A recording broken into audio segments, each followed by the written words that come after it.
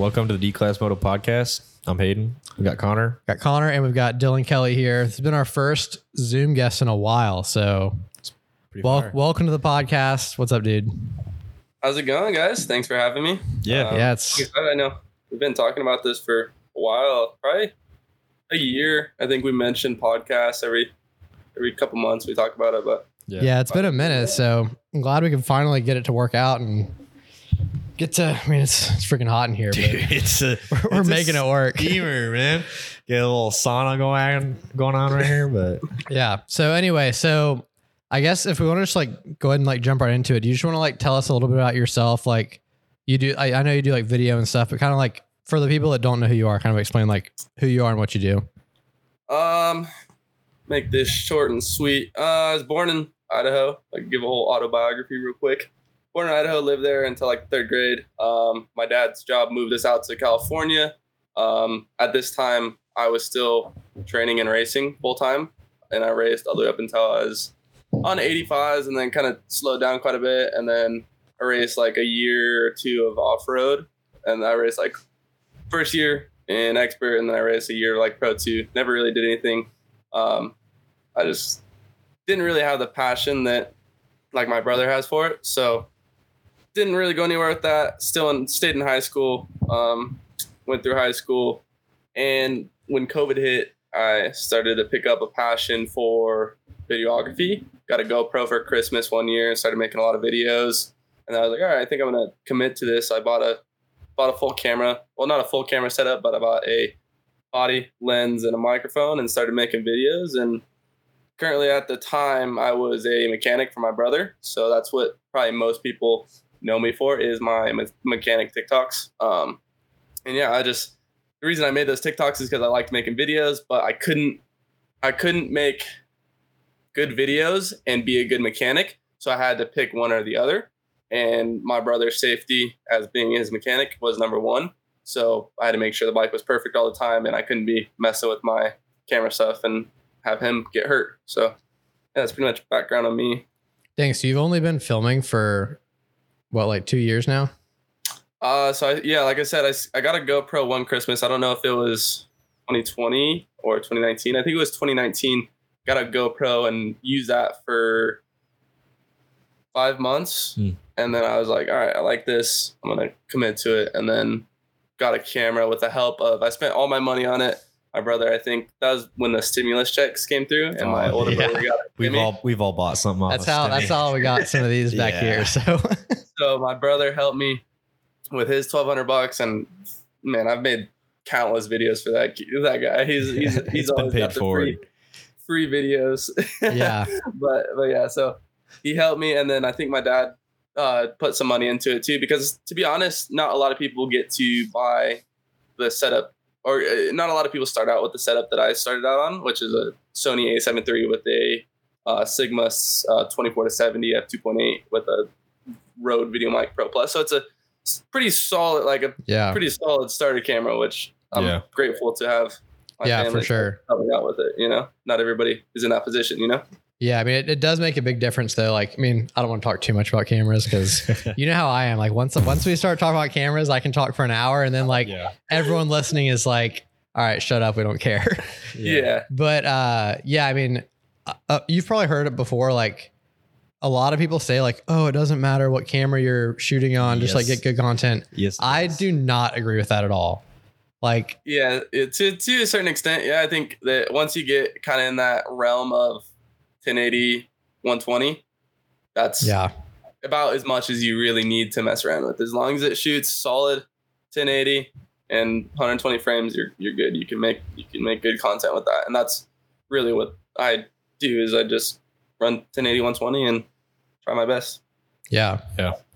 But, dude, I don't want to talk about cameras all the time. I just got the Sony A7S III, and dude, that camera is ridiculous. So I used, my first camera was the A6300, which is a pretty decent starter camera.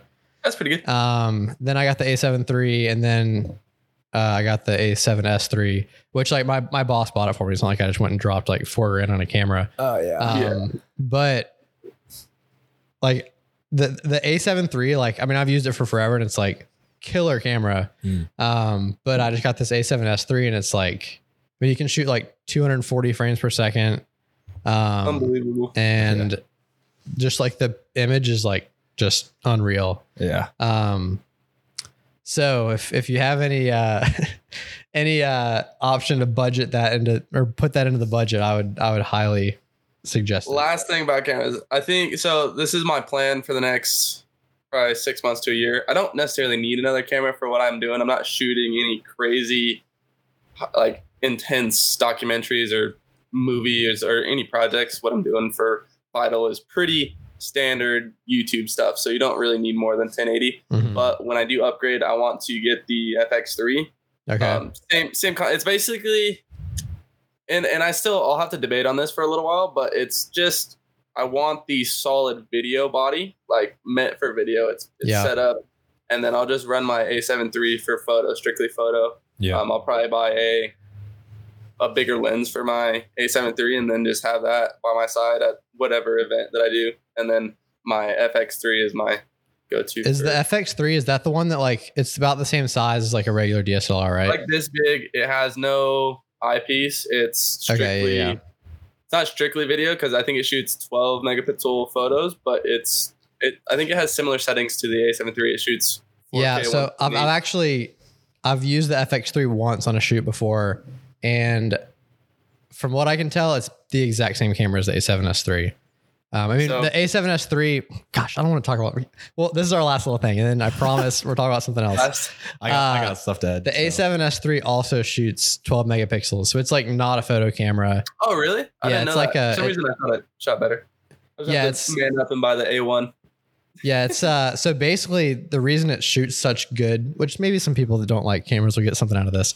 The reason it shoots such good video is because it's only 12 megapixels, but I mean the sensor is the same size as any other camera, but those pixels are so thick, that it that's what makes the video better. That's kind of what I'm looking for. Is I want to be able to crop in. I was doing some stuff for FXR a week or so ago, and I was shooting 1080, and I just wanted to be able to crop into a shot and have it be a little bit crispier. Yeah. And I mean, people really won't notice on Instagram, but for my personal, I don't know, like I want the, I'll notice. Yeah, exactly. Even like I've been uploading like a bunch of stuff to TikTok and Instagram that I shot. We went out to Redbud a couple weeks ago. I shot some video out there, and dude, sometimes it looks like great. And then sometimes I'll upload the exact same type video to TikTok and it's just like, nope, we don't want this to be good quality. And like, I don't know what caused that to happen, but they're just like, I think, nah. There's settings on both. I've heard that if you upload it through the browser, like you're on your computer, you just drop the file into it, let it fully upload through there and then post it on that. It'll upload in full quality, but that, and then there's a couple settings.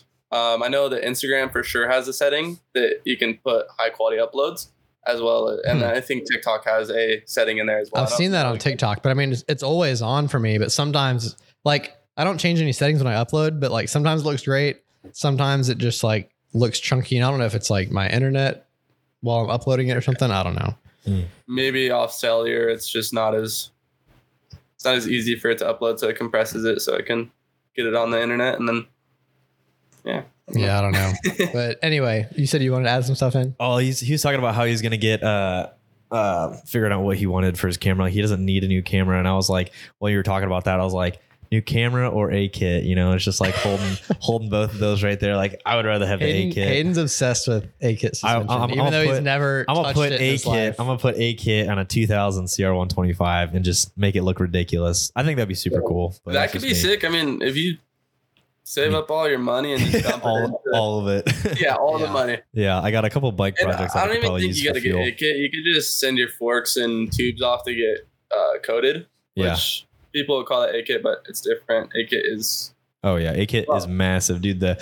I mean, I don't even know what the millimeter size of my front forks are, but like it's at least 20, 30 more millimeters bigger in diameter. Dude, they're huge. They're huge. A kit is massive. Like it's incredibly big. Like, yeah, makes mine look like, rear shocks. Like it's crazy. But anyway, So I'm interested to hear about. So you said you like grew up riding, and were you like growing up like with the like? I know you said you eventually got kind of like not as into it, but like when you were growing up, when you were younger, were you like hoping to maybe go pro or something like that, or what? Yeah, that was the goal. When I started riding when I was 3 years old, so I kind of started out right when you need to start if you're gonna be super successful in the sport. And then I rode multiple times a week. When we lived in Idaho, it was a lot more difficult, like during the winter, because it's a 4-season state. Yeah. To be able to like ride and train. So once we moved out to California, it was hammer down, and I never went to Loretta's. Like I said, like around 85s, I kind of like started backing off quite a bit. And I don't think I was really ever into it as much as my older brother. And I just saw the stuff that my older brother did. I just didn't want to follow that same path, you know? He just it didn't look enjoyable. I liked riding dirt bikes though. And that's kind of all I really knew or had access to, which it's a great thing to have access to. But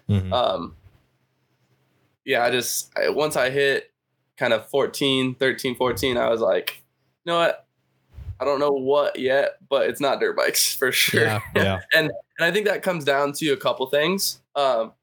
It is a lot more work than people really realize. And I don't think I was tired of watching how much money my dad was spending on me go to waste, as well as how much he was spending on my brother. Like that combined, funding 2 full race programs is just, it's unreal how much money you dump into it. And it wasn't worth it having that type of relationship with my dad, as well as wasting all that money, because mentally I knew that I wasn't as committed as you need to be successful. Dang. Yeah. Props to you for being able to decide that, especially when you were so young to like, that's pretty mature for a young age person to think like that. But yeah. How much older is your brother than you? So he's like, it's like 4.5 years, but I'm just gonna say it's 5 years because his birthday's in November, mine's in March. So it's technically 4.5 years, but okay. So yeah, quite a bit, but with being his mechanic, definitely pretty close to him for that age gap. Yeah, for sure. Especially since I grew up racing with him. Yeah. So did you, to be his mechanic, like, how did you learn how to work on bikes? Just like growing up around him, you kind of knew what you were doing, or what? So when I was like, you know what, Dad, I'm not going to race any longer. I'm still going to ride for fun. We can keep a bike around. I just no longer want to pursue this. And that was tough to tell my dad that, because I think my dad is probably more passionate about dirt bikes than anyone that I know. Like, he's probably more passionate than Derek. He's probably more passionate. He's way more passionate than me. But it was very tough for me to be like Dad, this is not what I want to do. Like, I don't know what I want to do, but I'm no longer going to waste your money and my time doing this. But I still want a bike to keep around. And yeah, I have a story. Like, I was 15, 16, about to get my license, and I think Derek was on JMC at one point, or he was on JMC at this time. And I was like, oh man, that new Husky 125 or 150 looks sick. He just went out and bought it. And I'm like, all right, I appreciate that. But that money possibly could have went to getting a car for me. Like, yeah, I'd rather have the car than the dirt bike. My brother shared Chevy Colorado all the way up until like maybe six months ago. Dang. When we got another little Subaru Crosstrek, and that's kind of what I daily now. Dude, I love that song though. A Subaru Crosstrek. Yeah. I don't know if you've ever heard that song. Wait, what song? Dude, the song is called Subaru Crosstrek. I think it's by like Young Gravy or something like that, but it sounds high quality. Dude, it's so funny. It's so funny. Well, I'll send it to you after this. Shoot, there was something I was going to ask and then I forgot. So basically, so after you decided not to do that, like, how did you get into like being a mechanic for your brother? Completely redirected the subject. Oh, you're good. Yeah, so when I was 15, 16, I was like, all right, I need to get a job. And I was just going to go to like the Albertsons or somewhere and get like a normal job that all my other friends would get, get a normal job dealing with people that nobody really wants to do, but teaches you good life skills, learn how to deal with unpleasant people. Oh, that's But my important. dad was like, no, you're not going to do that. You're going to learn how to work on dirt bikes. You're going to learn an important life skill. And so he kind of tossed a wrench in my hand, and I learned over the next few months. And my dad is a madman when it comes to fixing stuff. He is the definition of force over finesse. So he taught me a lot on like solving problems, but me and him were able to be a good team because I'd use a little more finesse when working on bikes when he'd just want to hammer something together. But yeah, over the course of a year or two, I started progressing and learning, and there's not that much. I mean, there's a lot you got to learn when it comes to problem solving, but genuinely like working on a bike, it's similar to like anything mechanically. Yeah, actually turning the wrench isn't really the issue. It's like getting the feedback from the rider and then applying that to the bike, or just like setting it up like with your adjustments and things like that. Like I'm like a technician by trade. I work on cars, but dirt bikes are like, second nature now. But getting the feedback from the rider and then, setting it up is probably the hardest thing. Cause like, I can by the feedback from the rider, Hayden's talking about himself. Yeah. I don't even know what I need to do at times with my suspension, just because it's like, I haven't been on a bike long enough to know that, I too much rebound. I need less. I need that bike to, squat more when it comes into a braking bump or whatever. But, also like diagnosing a problem with the bike, like, hey dude, I'm missing some power. Like, where's it going? It could be just a loose boot on the carburetor, or for everybody else that runs fuel injection, you got a dirty air filter. That, dude. Like, you're running the older 252 stroke, like, no, not really any electronics on it. There's a ECU, but other than that, it's carbureted, and my bike won't start. Let me clean the jets real quick. Or diagnosing, I guess, is a lot less. So just scaling it up, and like KTM was a good bike to learn on because there's just so much going on with it. And I feel like the electrical system is pretty simple. Like when it comes down to it, like once I pulled the motor and pulled everything off of the bike multiple times, I was like, oh, I know where everything goes. I know where every part goes on this bike. The hard part, and the same thing, honestly, it's not that complicated when you're diagnosing modern day bikes. It's like, all right, bike won't start. Let me check the fuse box real quick. It's kind of like diagnosing a car. My bike didn't get a fuse pedal its entire life. And then if it's really like a lot of the problems people don't realize, my bike won't start. On the KTMs, the stock wiring harness setup has the starter and everything. There's a connector right behind the number plate. Mm-hmm. And that a lot of times when you wash the bike, it'll get corroded, dirt will get in there. And it'll turn all green and basically prevent the bike from having the positive and negative connection. Yep. And so when you press your electric start, you get nothing. And so they're like checking the battery and checking the back under the seat, but the real issue is up front and the number plate between that connection. Yep. Huh. Yeah, dude, I do that every day at work. But on cars. So to kind of like change the subject a little bit. So you work for Vital MX now, right? Yeah. Is that a pretty new thing? Yeah. So I'll be going into my 5th week working for them next week. Okay. This was my 4th full week, I think, or it's like 3.5, something in between that. So yeah, fairly new, under a month working for them. Okay. I saw you got that video of Marv that went kind of viral, right? Yeah. So whenever we're out on the track doing a separate bike video, it's always kind of the goal of being like a media outlet to scope out any potential news or I don't know what the word is for it, but anything that's like, that's out of the ordinary. So when Marv first started like testing, doing R&D, he was on that Husky and people were like, what the heck? Oh, he's switching teams. Like, no, he's just doing some R&D, but you can clickbait it a little bit and throw it out on the YouTube and it'll do phenomenal because all these moto heads are like, no way, Marv is just yeah. So, that's funny. Yeah. So like, what are you doing for them mostly? Like, I mean, every lunch break I get on YouTube and like watch YouTube while I'm eating lunch, and there's like some new Vital MX video. So I know they do like a ton of content. So like, are you doing anything specific? Or are you doing like all of it, or like what? So technically speaking, I am their main videographer and video editor. So really anything like bike intros, comparisons between bikes, like those Marvin videos, anything, I guess, I want to say like high quality is coming from me. Sick. Michael will go to the races and interview people. So any interviews and stuff, those usually aren't from me because you can hear Michael's voice in the interview. He's talking to the rider specifically at the races. I really have no reason to go to the races, and they don't necessarily need me at the races. So I just kind of handle everything local, I guess. So like next week, I think I have some of the new Honda 250 shootout or something like that. And so I'll go out there, film detail shots of the bike, film him getting geared up, him getting on the bike, going riding, and then we'll go back, either shoot the interview portion at the track, or we'll go back to his house and he'll shoot the interview talking portion, talking about the bike, talking about what's new, talking about how it felt.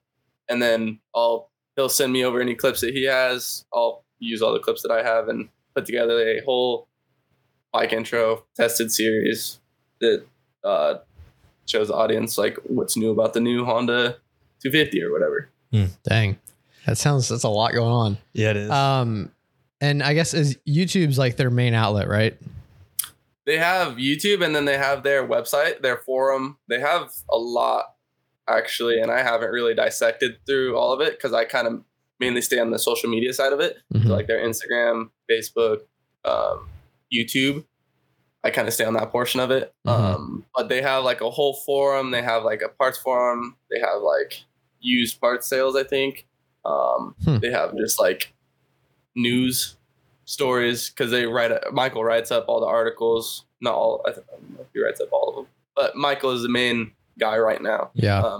He's like the creative director, I think is his job title. Yeah. I see him all over YouTube doing stuff. So I always enjoy his, like I forgot what he calls it, but it's like speculation of things that are happening. The rumor mill videos. Yeah. Oh. Yeah. That's like every day when I sit down at lunch, like if one of those is up, I'm like, yep, definitely watching that. No, definitely. He is. I love working with him, honestly, so far. Like, and I talked to him quite a bit before he pulled the trigger on, I guess, hiring me. But he's just fun to work with. He's a funny guy. Yeah. And yeah, he just loves potential clickbait, potential like stories. He just loves that stuff. So he's like the perfect person for the job that he has, which is cool to see, you know? Yeah. I mean, that's how all that stuff works now. It's like I've heard, I mean, I'm sure, you know, like Gypsy Tales, he's like the master of clickbaiting.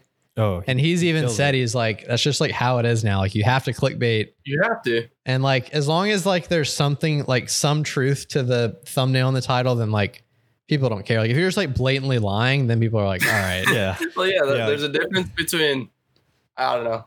You see it through YouTube all over the place. If you can properly do it without having those stupid titles where it's like, you remember like 2016, 2017, all the like YouTube videos where it'd just be like all capitals, just be like epic stupid title. asterisk best day ever, stuff like that.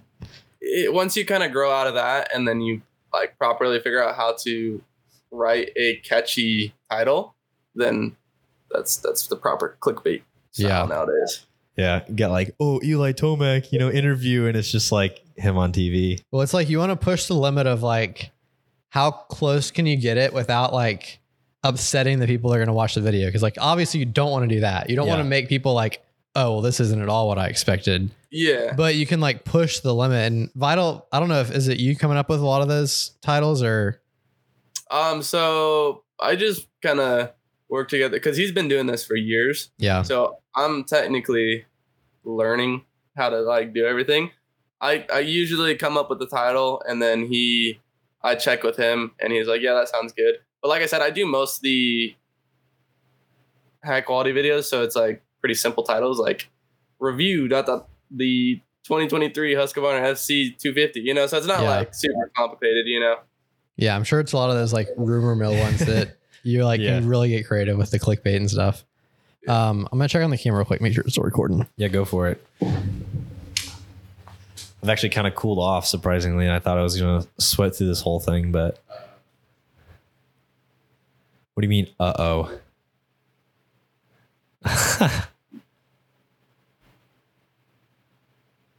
Hold on. Rutro reggae. We've got it filmed on there, so worst case scenario. Bruh. All we care about is the audio anyway. Says the and then the says the $4,000 camera we have set up. What's up, everyone? If you've watched the first little bit of this podcast through, see, we've got us down there. So Yeah, we'll be all right. the big camera kind of had a little glitch out, I think, but we're back and it's rolling now. Probably overheated. Probably it is. Here, I'll- It's like 150 degrees in here. It's not that hot. If you haven't noticed, I've been like pulling sweat off my forehead the whole podcast. Bro, it's all cool, bro. It's all If cool. you can see, my room as dark as it can possibly be.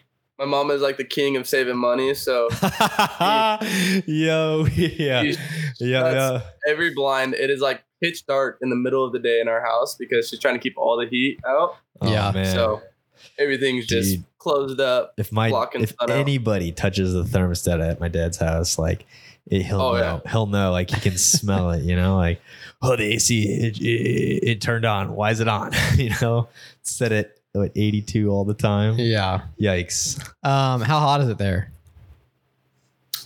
Not that hot today. We might actually have beaten you. Oh, well, I'll tell you what.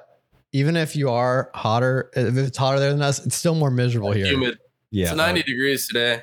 Okay. Yeah, but I bet that's it? like bearable with like just We- like walking from like yeah, my we- car to the door. I'm like just like drenched in sweat. It's like 85-90% humidity here almost the whole Yeah, I haven't summer. really been outside much today. I woke up like 3:45, 4 a.m. and then went and surfed Oh, Dang. from like Dang. 6 a.m. to like 8 or 9. And so I wasn't really hanging out outside, or at least when it was hot. So Sounds nice. I woke up and worked all day. nice. So there was something else I was going to ask. Shoot. Oh, so you know Dayton Briggs pretty well, right? Yeah, he lives like just same deal as you guys, like 10 minutes away. Really? Cool. How'd you get to Yeah. know him? Just like seeing him at the track and stuff? So yeah, I raced with them back when I used to race. I was actually I was waiting for you guys to ask a question about him because me and him used to race all the time and battle back and forth. So it was kind of funny that he continued on with racing and I kind of switched past, but we're still in the same industry, I guess, with similar, I don't know, audiences, I guess. Yeah. That's pretty But cool. yeah, like I said, I grew up racing with him. And then he went to the same middle school as me for like a little while, but he's not super big on school. And So what you're saying, he's an idiot. I'm just kidding. Totally kidding. Not super big on school. you're not wrong. No, I'm just kidding. He wasn't a big he wasn't really into the people at the schools, and so he just Yeah. went home. He just loved dirt bikes. Dude, Yeah. that's He hung out with Tyler and yeah. That's the story of like every dirt bike rider going through like school. Like they don't really like hang out with people because what do they do after school? They go ride dirt bikes. Like, Well, there's dude, at least like for us, like maybe it's a little different where you are because like you're in like the dirt bike Mecca. like the Mecca. yeah, But like where we live, like no one rides dirt bikes and Yeah. like nobody gets it either. everyone's everyone's nobody like- understands that. Everyone's like, you're riding dirt bikes. Isn't that like a thing kids do? And Or I'm like, like, no, oh, it's like, yeah, like funny oh, that it's you say super that dangerous. because like it's honestly it's getting better and more popular. Like when I was kind of graduating high school, there's more and more of a scene for dirt bikes. But when I was in like 7th grade with Dayton, I think part of the reason why he hated it so much is because nobody really respected the sport. yeah, And like he and I would get in arguments with kids about what is harder, baseball or motocross. And like even we're a like, are you question. serious? Like we're like full on arguing with these kids at lunch. And Oh, yeah. he just and they're all like, well, you just sit there and twist the throttle, right? I mean, dude. and so we get in heated arguments with kids, and I finally learned how to like look past it and like be like, okay, they don't really understand the Yeah. behind the scenes. And even today, like that's taught me a lot because people still don't really understand a lot of the behind the scenes of dirt bikes and dirt bike racing. Yeah. Like looking on TikTok and like seeing comments and stuff like that, they don't understand the behind the scenes, and you can't expect them to understand it because there is no direct info on it. Yeah. So all they know is what they see on the internet, and a lot of the times it's clickbait and false-ish information. So yeah, we need like a Drive to Survive for motocross. We've surprised. I mean, we've taken a couple people out riding at like our own little private track locally, and it's such a small track for like, it's great for like beginners because open space and stuff like that. But like getting somebody out there for the first time on a bike, like totally underestimating the sport, and then you see them out there just like first gear, maybe second gear, if that. And they come back and they're just like exhausted, drenched in sweat, and like, and then we go out there and crush a 30-minute moto, and they're like, "How is that possible?" But yeah, like, I'm not crushing any 30-minute motos. I don't know what you're talking about. You are at Joe's. What are you talking about? 30-minute motos out here, dude. I'm riding like 10-minute motos, and I'm like, I ride a maximum of like 4 laps because like I got to a certain point where I have like I would say like decent speed, and so like I can ride over my head for about like 3 to 4 laps, and then I'm like just exhausted after that. So I'll go out, ride for 3, 4, 5 laps. And then I was gonna say for 30 minutes I can ride really slow. Yeah, I can be on the bike for 30 minutes if you need me to. Well, I mean, like I'll go out there and I'll do like 30 minutes. Like I stayed out the whole session at South Fork. You're in a lot better shape than me, so you can. But still, like the intensity, like I know what you're saying. Like you get like 4 good laps, and then you're like smoked. Like that goes for like a lot of guys that go out there and ride for fun. Like you can go out there and ride a whole moto, but like you're not gonna like be doing anything. Like you're gonna be like 5-10 seconds off your your fast lap. So exactly. But yeah, if you can go hold like 4 minutes, and I mean to get those extra 5 to 10 seconds back is crazy how much effort it takes, dude. It is so insane. Like watching the pros, like they hit almost the exact same lap time every single time, and they're on like different lines throughout the whole lap. But for them hitting like 2-3 tenths faster a lap versus like us hitting 2-3 tenths faster is like, it's so different. It's such a different sport at that point. Because their tenths are like our 10 seconds a lap difference, because in order for them to get those like minute amount of speed, it's just crazy. And I mean, you can look at Eli Tomac out there who will throw down just insane laps, and then people have to try and either catch him or match his pace. But it takes just a certain amount of like skill to reach that extra couple tenths, which is hats off to those guys, because there's a lot of like pieces to the puzzle, and that's what I was kind of thinking about earlier today. As I was seeing some stuff, like I mentioned, like hydro powder or whatever, like hydropower. Whatever the powder is that you're supposed to drink to help prevent arm pump is like, people don't understand that that's not going to directly prevent your arm pump. Yep. But it's going to allow for more blood flow. It's going to allow for more flow in your muscles, so they don't pump up as quick. But you also can't just come off the couch, drink some hydropower, and be a champ. You got to train and train and train and train. Yep. And then take the hydropower, make sure you're hydrated, make sure you have all your electrolytes, make sure you are fully prepared. And then even then, you still might get arm pump. Like, dang. Yeah, we just hydropower just sent us some stuff. We're actually trying it for the first time on Sunday. Yeah. Oh, nice. And you're telling me I can't just go like drink it and then dude, I got a 30-minute moto as fast as I can go. What? That's what I was expecting. Advertising, dude. I was supposed to be like, A class after this. Funny thing about that is because my brother, you probably haven't seen anything about it, but he is 50% owner of True Fusion Sports Recovery. No way. It's a recovery company that they specialize in recovery companies or recovery products. Sorry. I think does Dayton post some stuff about them, right? Yeah. So we support Dayton. We support a bunch of other riders, but he's a full-time professional racer.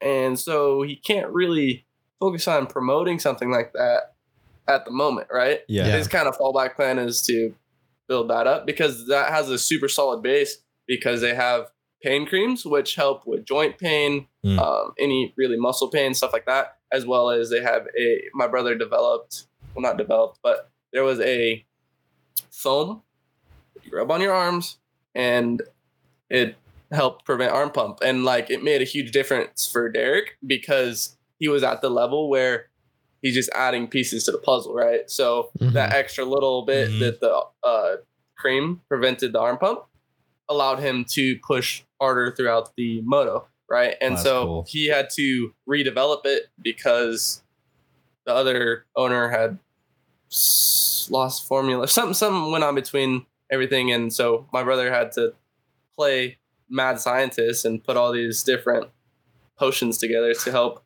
recreate this foam that helps prevent arm pump. And so he's working on getting a supplier to make it and bottle it, and so that way he can start selling it to people. But that's dope. That's same concept as the hydropower. It's not going to prevent your arm pump 100%, but it's going to add another piece to the puzzle to help if the blood flowing. And if they ever come up with something to like mitigate arm pump for like any maybe not permanent, but like, well, there is a solution to that. It's called be in better shape.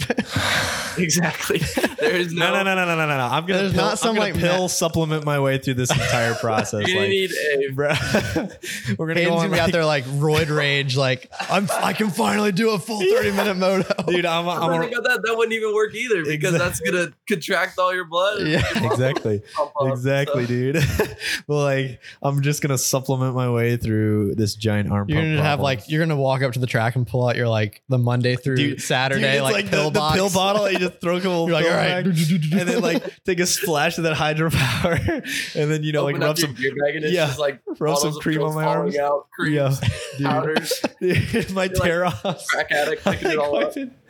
Oh man. Yeah. Anyway, but yeah, arm pump is probably the biggest problem for like people. For us. Like maybe this is just because we're so out of shape, but like I'll go out there and like first like 2 minutes of riding, it's like it starts flaring up, and then like once I go back to the truck, and like rest for like 10 minutes and then go back out, like then I'm usually like good for, which obviously I'm also not like pushing it to the limit. Another thing to that is warming up your arms, right? So yeah, that's probably a good idea. If you go like a quick, all right, we're good to go moto. You gotta account for the vibration. You gotta account for the pulling force. You can't just do a quick little muscle forearm stretch. Yeah, I don't even do that. You gotta kick the bike. Yeah, my warm up's like kickstarting the bike. That's my warm up. You gotta fully warm up your forearms and get that blood flowing before you go out there, and it goes from 0 to 100 really quick. That's why you notice that when you first go out, you get it quicker than when you go out the second time, because the second time your blood has started to flow already, and it's going to be more prepared for the yanking and pulling. And it definitely makes sense. What are we yanking over here? Oh my gosh. Yeah. I honestly, like, I never thought about that. So yeah, that makes I'm too lazy to like warm up or anything. So maybe we should start doing that. Yeah, honestly. Yeah. Well, not only that, but I've been trying to train a little bit more and exercise, and just kind of like get in better shape. So that way, when I hop on the bike, there's less room for error or like injury. Cause I've already been injured too many times on a dirt bike. So I gotta work's already pissed off at me enough for being in the hospital like 2 times for being on bikes. So they're like, you know what, you need to like chill out. And I'm like, well, I don't want to, I still want to ride. Like if I get hurt, I still want to get back on the bike, but I just been running a lot more and like the leg strength. So when we went to South Fork, a couple weeks ago, I noticed a difference, and I was able to stand a lot longer just from like running and then just doing leg exercises. Nothing like crazy, but just, simple like cardio. Like it is actually noticeable how quickly your body will change and adapt to just like exercise and then getting back on the bike. It might only help you like 10 minutes throughout the moto, but like that is noticeable for me. But one thing that I've noticed too is like, as far as like, which like obviously I'm like never going to be even like close to like a pro rider, but like I'm trying to at least like B class would be super I'm trying to at least just like get better for myself. But one thing I've realized is like, because of like I get tired so quickly out there, like I know what I'm doing wrong like form wise, but I just like don't have the like endurance to like I'm like, oh, my elbows are down. Then I pull them up and I'm like, oh, I'm like sitting too much. And like, oh, I'll stand up more. And then oh, now my elbows are back down. Oh, my feet are just dangling off the pegs. When it gets dangerous is because once you start making those mistakes, those little mistakes turn into way bigger mistakes, and they can put you on your ass really quick.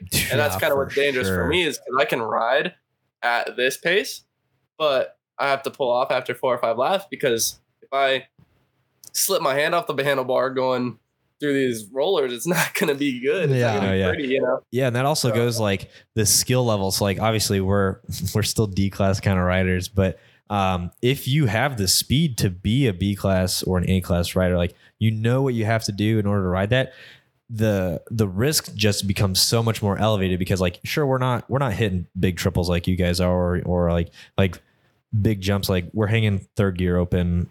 Sometimes we're not even like, we're not sending anything as big, but like when you get to those levels, the room for error is so much smaller because you have also, I also feel like they're like, once you're at that level, like you're so much more in control. Yeah. If you look at someone like Eli Tomac, for example, he never gets injured. And he's also like a clip of him off of Mount Marvin or Mount Martin. He like goes where he like went like super sideways, like fully sideways off of it. Just like stuff like that. If that happened to any one of us, we would be dead. Down the hill and cartwheeling and dead. Oh yeah. Because the amount of like core and leg strength that it took to bring that bike back on demand is unbelievable. Yeah. And then still land on the throttle and like act like it didn't even happen. Like if I, which I would never even be able to get myself into that position for that to happen. But if I ended up somehow going off of something like that, my heart would be like in my throat. Yeah. The bike would be over there. If I somehow were to like pull off not dying, I would be like, all right, well, I'm not riding for like a month. Yeah. Yeah, dude. Yeah, that was pretty tough. Like I went over the bars, I endoed, I overshot this jump, and when I landed, my front wheel hooked in some like really soft, like tacky dirt that hadn't been like ridden on yet. So it buried, and I went over the bars and the bike landed on me. But like I went to the hospital for that and I checked out okay. I definitely know I have a tear in my shoulder, like either my rotator cuff, because it's coming back to haunt me already, and it's been not even a year.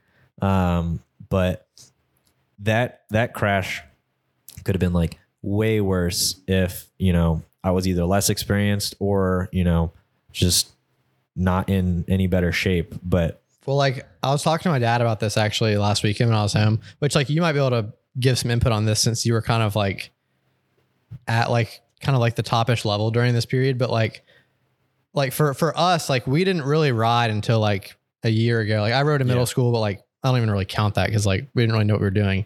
Like we've been like riding for really only a year, and like I feel like when you've been riding since you're like 3 or something, like you have, like you kind of like move past that like fear of like, for me it's like if I'm like eyeing up some like triple or something, it's like, well, if I fall, then that means I can't work tomorrow, which like my boss isn't gonna be happy about that. And like, and then I might be like, not be able to move around for a while if I crash. But like when you're 7 or 8, you're just like that's not even a thought. You're just like, oh yeah. And I feel like a lot of these, like to become like a like pro level rider, you have to like break that fear, be past that fear before you're old enough to like realize like that, like, oh, this is really dangerous. Yeah, definitely. Yeah. Definitely. Like when I ride a bike nowadays, I don't really think about much. Like I think about a couple form things, like, cause when I was Derek's mechanic, I was around his trainer all the time, and I would see what he'd be correcting Derek on and other riders on. Mm-hmm. And I'd be like, oh, I do the same thing. I do exactly what I'm not supposed to do. So like, sometimes I'll be thinking about getting my weight farther forward, or just some stupid things that will make me maybe smoother through a corner or something like that. But like the general like riding, I don't think about that much when I ride. I kind of just do it, and it's muscle memory. Mm-hmm. And the thing with only riding for a year, you only see so much terrain, and you only see so many different like obstacles that you don't know how your bike's going to react when you hit that triple, or you don't know how that your bike's going to react when you hit a kicker or something like that. I can pretty much ride around a track and be like, okay, that's sketchy. I need to stay away from that. And if I do hit that, I know what's going to happen. Yeah. It's going to kick this way, you know? And that also comes into like knowing how your suspension is going to react. That's a whole nother kind of ball game. But just being able to predict how your bike and how you yourself are going to react to something is just, it comes with time, right? Yeah. On the bike. And so only riding for a year, you're pretty good, to be honest. Like, people don't realize how much time it takes to really progress. And yeah, and especially like for us, like, I mean, we're lucky if we ride 2 Saturdays a month, probably. Especially right now, like, dude, it costs us like you're probably like really close to like all these different tracks and stuff.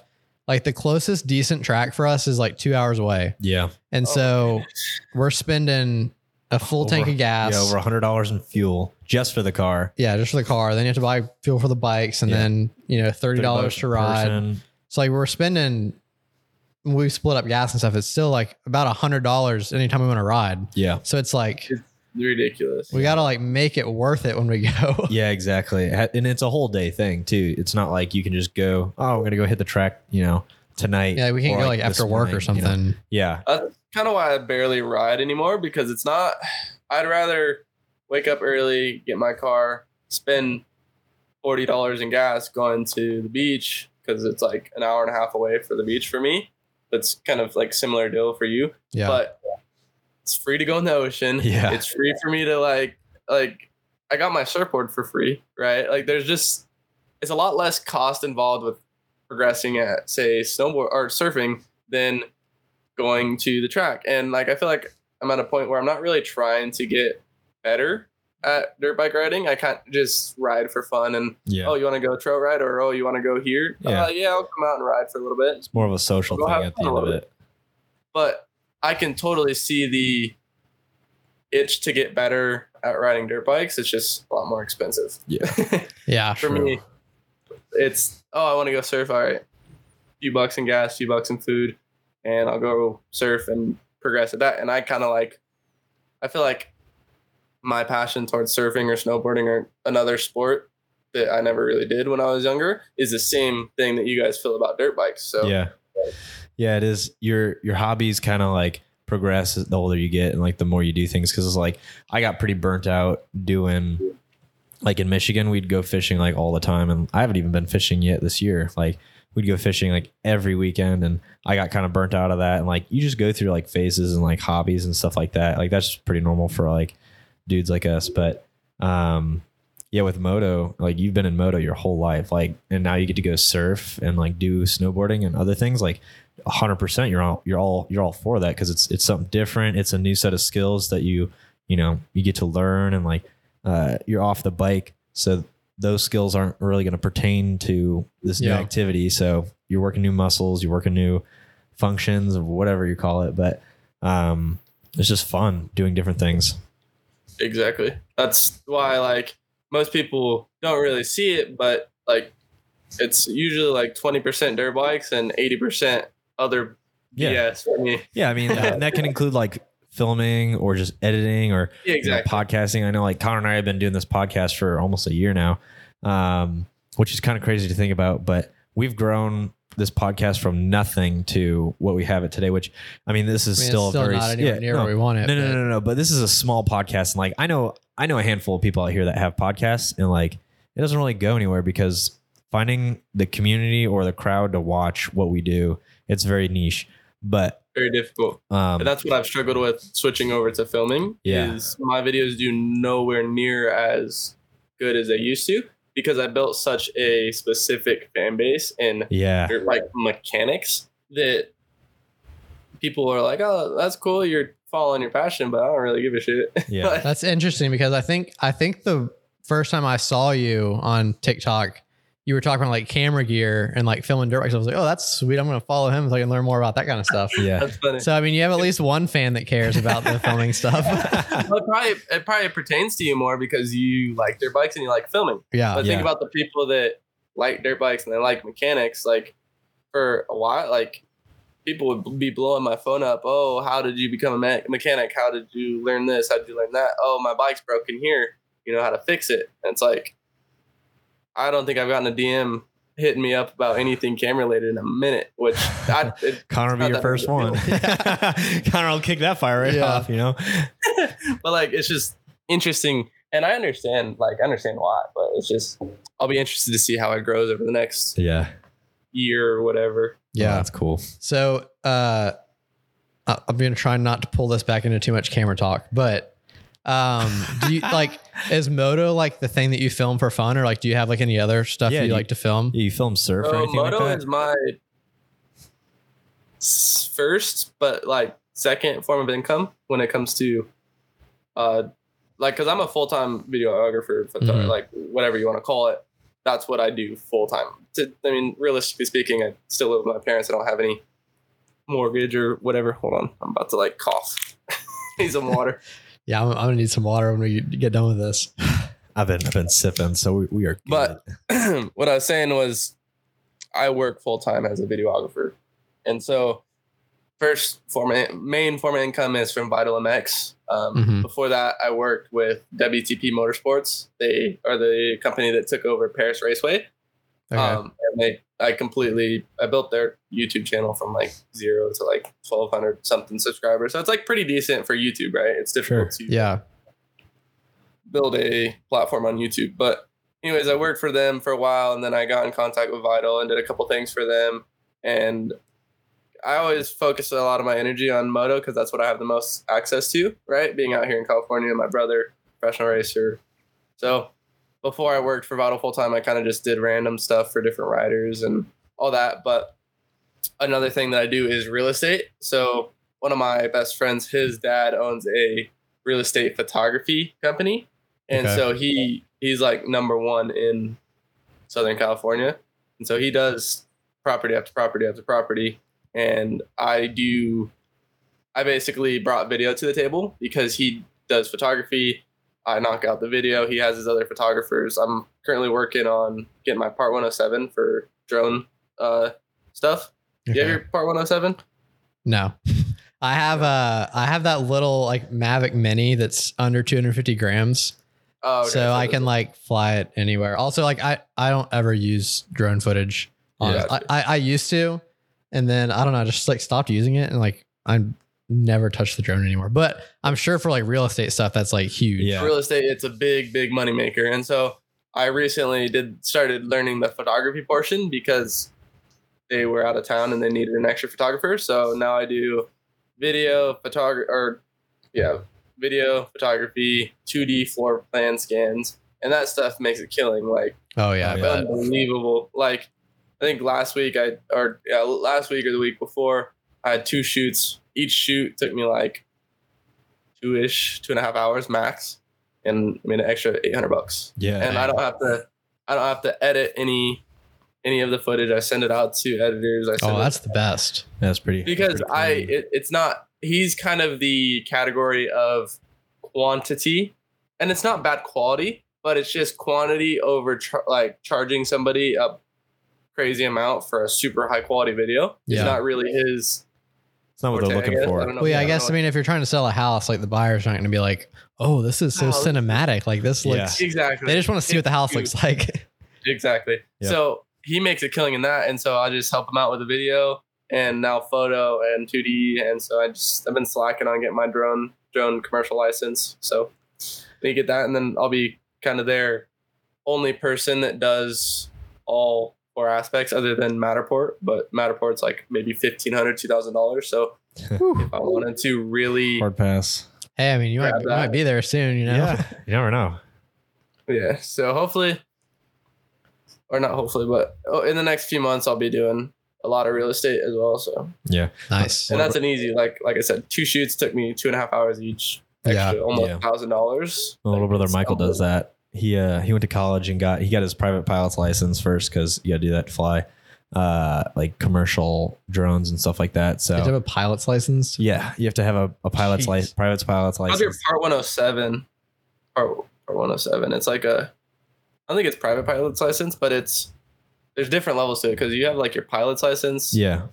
Where you're like flying planes and you got to go through ground school. Yeah. But the Part 107 for commercially flying a drone, is you gotta learn a mix of everything. You gotta learn a little bit Yeah. about airport operations and like radio communications, as well as certain drone regulations and other charts, reading charts, and so it's kind of a mix. That way Yeah. you're, I guess, educated in the flight airspace. Yeah, you're not gonna have like a accident. fighter pilot like suck up your drone.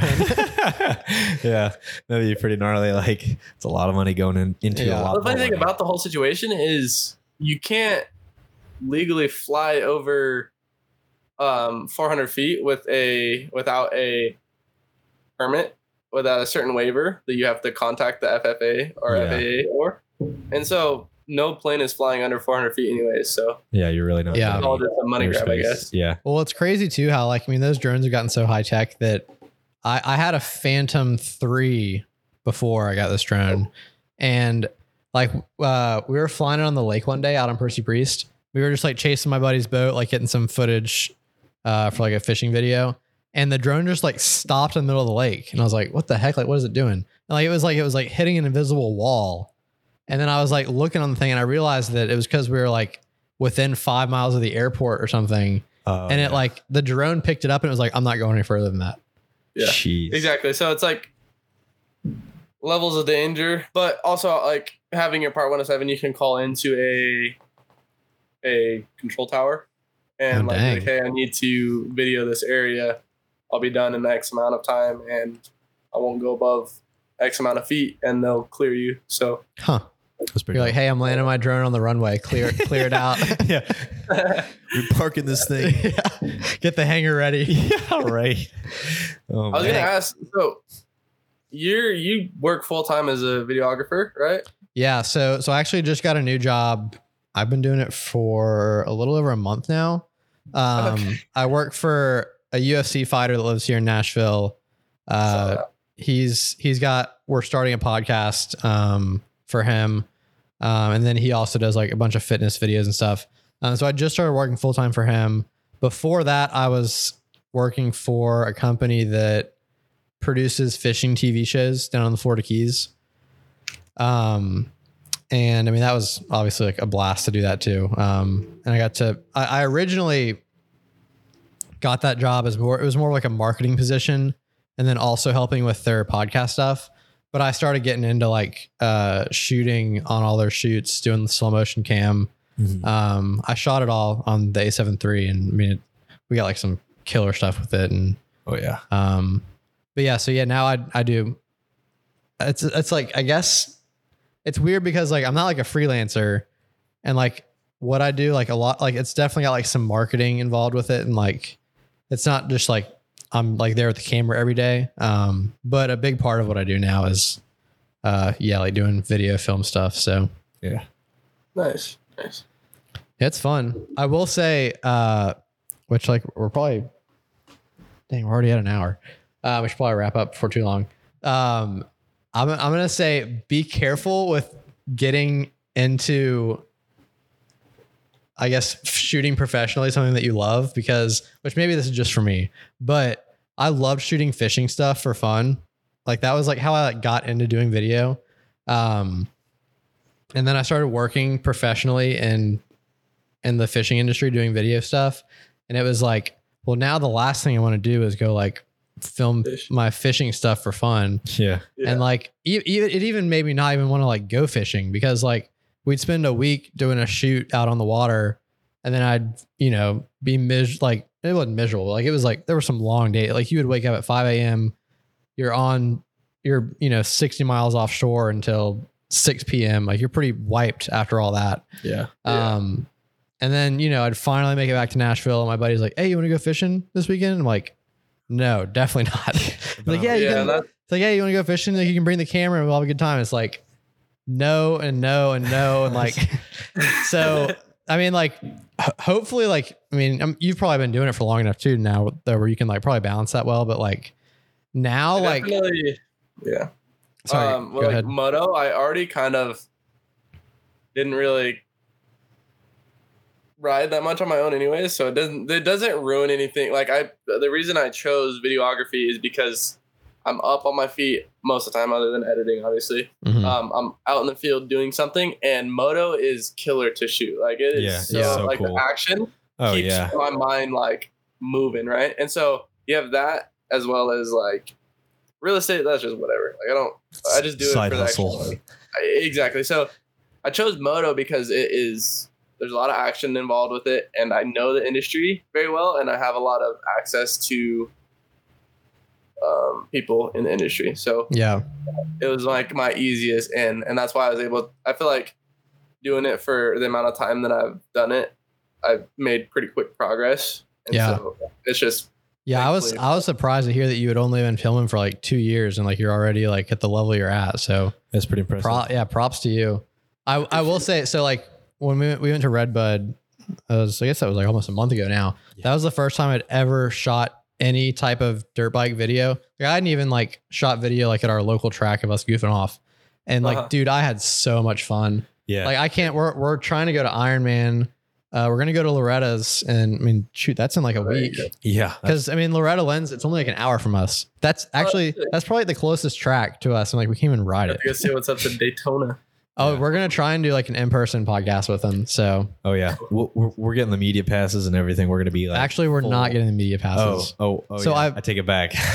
I looked into it, which like maybe I shouldn't be like saying this, but I was trying to get a media pass, and they had like all these rules about like, which like you probably know how it is like from filming. But like it was like you can't post any race footage without like Consent. written consent from Racer TV, and I was like, well, how am I gonna get that?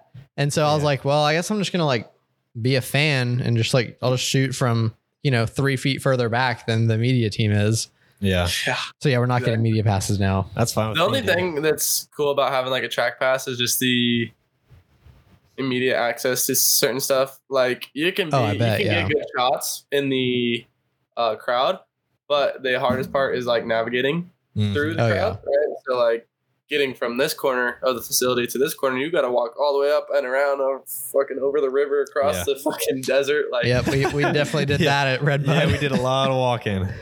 so And also That's too, like I mean, like I was trying to get like some cool footage like at the gate and stuff. We were at Redbud, It's like packed. but, like you're not getting anywhere near that. No, yeah. You You got to sit there like 10 minutes before they even put bikes on the gate before, And, like- in order to see it. Yeah. So like, I mean, obviously it would be great to have a media pass, but like with like all of the legalities of it, I was like, this seems too confusing. I'm just gonna like, I don't want to be like every time I post a TikTok, like needing consent from. it's not that deep. They just do it for their own protection. Oh and yeah, I'm sure it basically- is, but like I don't know. There was like some Yeah. details. Like I don't know if I really want to deal with that. I had a So- YouTube video get flagged for copyright, but it didn't make sense because it was like I was at Seattle, Washington, filming some stuff for WTP and one of their riders that they support, and it got flagged on YouTube for like a copyright strike, and it was like round 11 Indianapolis segment here to here, and I was like, what? That doesn't even make sense. So they like just pick up random info through the video and like Huh. try to Yeah. match it up. Yeah. Because what like that's on a different level. Like Feld Sports or whatever they like that whole Yeah, I mean they've got a lot more going on than just Supercross, right? they have so much. Yeah, so they've got like probably the stuff in place to like. There's probably like some bot that picked that up, Yeah. exactly. So with like Loretta's, you'll be chilling no matter what. Like it's not that. Dope. Well, yeah, we're gonna go, and I mean, hopefully I can like take a day off work and do some filming and stuff. But That'd be awesome. anyway, let's go ahead and wrap up. I can see my camera is flashing that the battery is about to die. So last time we shot a podcast, it was like I put a full battery in it, and like when we were done, it was at like 75%. But now I don't know what the deal is with it. It's probably just because You know how those cameras are. Yeah. Yeah, it's probably just like the fans are like full blast. Yeah. But anyway, Dude. really appreciate you coming on. Yeah, it's been a blast. This is a blast. We'll have to do another one or something. Yeah. Yeah, Um, that was fun. It was definitely cool. I think see feedback on this one, see what people want to like hear more about, and Yeah. then they can kind of go from there. Yeah, Yeah. for sure. It'd be Yeah. fun to do another one for sure. Yeah, let's do it. Are you going to any more like pro races this year? You're probably going to, isn't the finale like probably right by you? Yeah, I'm gonna go to Fox for sure. Like I said, I don't have any real reason to go, and like the pro races are fun, but like I don't go as a fan anymore. It's usually for work. So Yeah. like, Fox one, I went to work for like Big 49 radio or whatever. But if I do end up going to one, I'll let you guys know. But Yeah. So that was one of the other rules on for like the media pass for Loretta's. It was like no cheering from like inside the media area. And I was like, Yeah, that's not gonna I'm not happen. gonna be like filming and like Dayton's gonna go by. I'm gonna be like, yeah, let's go. Like I'm not gonna be like, I'm not gonna be able to like contain myself from doing that. I'm gonna Yeah. just boot me out Yeah, anyway. Dude, So you couldn't get me to not cheer. Like, Yeah. I'm gonna see a super midi hit the triple. yeah, I'll be cheering for everyone. Dude, yeah. Like, are you allowed to just cheer Nuts. for like, Go team. anyway, the camera's died. So we should probably wrap. It'll be good. But yeah, thanks for coming on, dude. This was a very quick hour. And That went by real quick. yeah, we'll have to do some more. I'm about to have to wrestle this tire onto my bike. So it would be funny to do like you could change the tire and I'll walk you through changing the tire, give you all the tricks for yeah. Yeah, changing the tire. seriously. Last time I got about 80% through it and then I just gave up and went to the dealership. So But, oh man, we're going to make it work this time. you gotta get all the right tools. You gotta have the. We got. I got like the we got all little right Tusk tools. kit. I mean, I don't know if we have like the best tools, but No, I want to get a tire stand, but we don't go through enough tires to like need that kind of stuff. So we just suck it up and put it on a bucket. yeah. But anyway, dude, it's been real talking to you. Appreciate your time. We'll catch you later, dude. For sure. See you guys. All right, Peace. see you, dude. Later.